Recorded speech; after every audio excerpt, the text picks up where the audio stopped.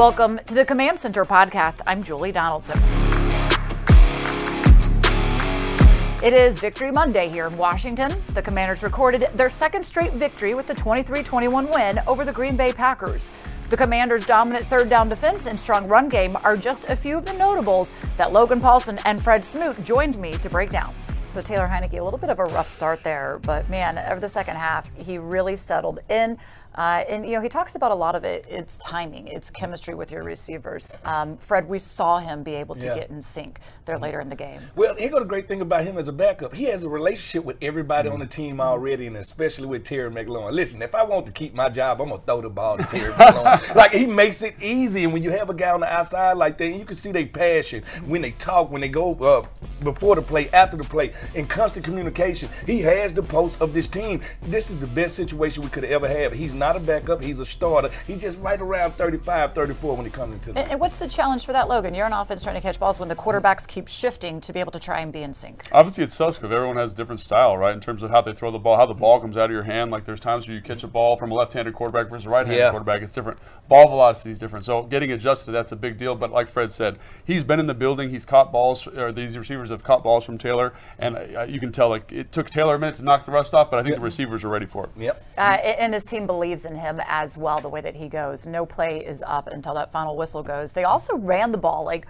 really well. Really well. 166 yards on the ground. Yep. Have we found a key to running the game with Gibson and Robinson? I never thought a thunderstorm would be so fun. But, hey, lightning and thunder, yes, we do have it. And listen, Robinson gets in here and he wears people down. So when you put Gibson in the game, now he can come through the A and the B gap, but then he can bust out on the side and make some plays. So I thought they made it hard in the interior for Green Bay. And I also thought they made the Green Bay defensive backs tackle. We don't like tackling all the time. Yeah, absolutely. And I think the other thing there is they were excellent on third down. And when you want to run the football, everyone says you got to run the football, run the football. You got to be great on third down. Yep. And Taylor elevated this offense, so they were great on third down. They were able to execute in those situations, and then you get those guys more touches. They had 36, 38 touches, something like that. Yep. You don't get that if you're not possessing the football, and that's what Taylor brought to this offense in terms of timing and execution. And if we are going to keep it on third down, how about their third down defense? I mean, Yes. This was their Achilles heel last season. Meanwhile, the Packers did not convert a third down in this game.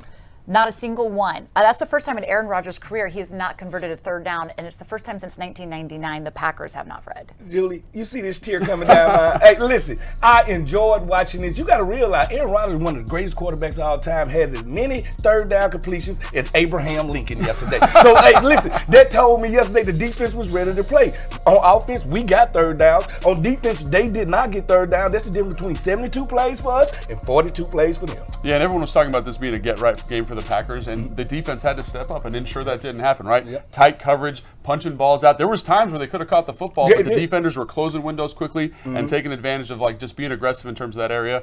Love that. Love the way the defensive line pushed Aaron Rodgers, made him uncomfortable. Really nice day for the defense. One of the reasons this win does feel good is because it was offense, defense, and it was special teams that all stepped up. And we got to give some major props to Tressway, man. He's putting in work. He is putting them inside the 23 times he did that. Yes. There are plenty of top performers from Sunday's game. We decided to hand out a few players' dubs.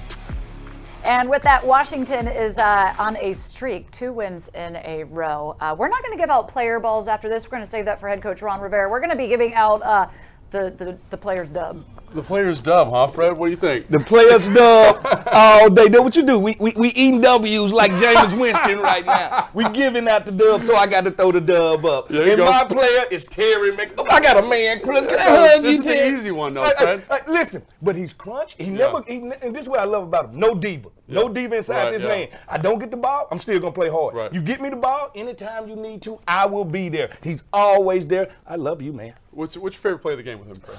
It's the last play to seal the game. Yes. I know the touchdown. I didn't see him make that play 100 times. Yeah. That play to seal the game was all I want to, and I'm not going to let you, Alexander, one of the best in the league. I'm not going to let you stop me. Absolutely. And mine is kind of goes hand in hand with yours. It's Taylor Heinicke. And I think Taylor Heinicke is a guy who deserves a ton of credit. He started the game really slow, Fred. Looked like kind of rusty, looked a little nervous. But then he gets out there and starts making plays. He's avoiding sacks. He's distributing that football to his playmakers, Curtis Samuel, Gibson, Terry, all these guys. And he just did a great job taking hits, getting the ball out, making the O-line better. And he deserves a ton of credit. That third down conversions, all that stuff.